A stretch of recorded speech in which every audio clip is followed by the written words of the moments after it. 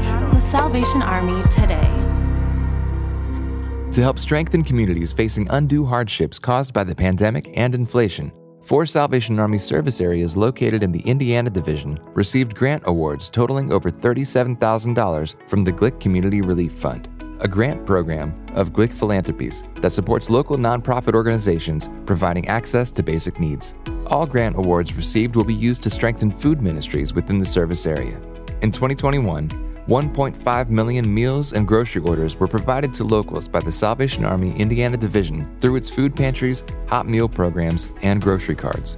We continue to praise God for the generosity of our community, which enables us to come alongside our neighbors in these critical ways, said Major Rachel Studer, Indianapolis Area Commander.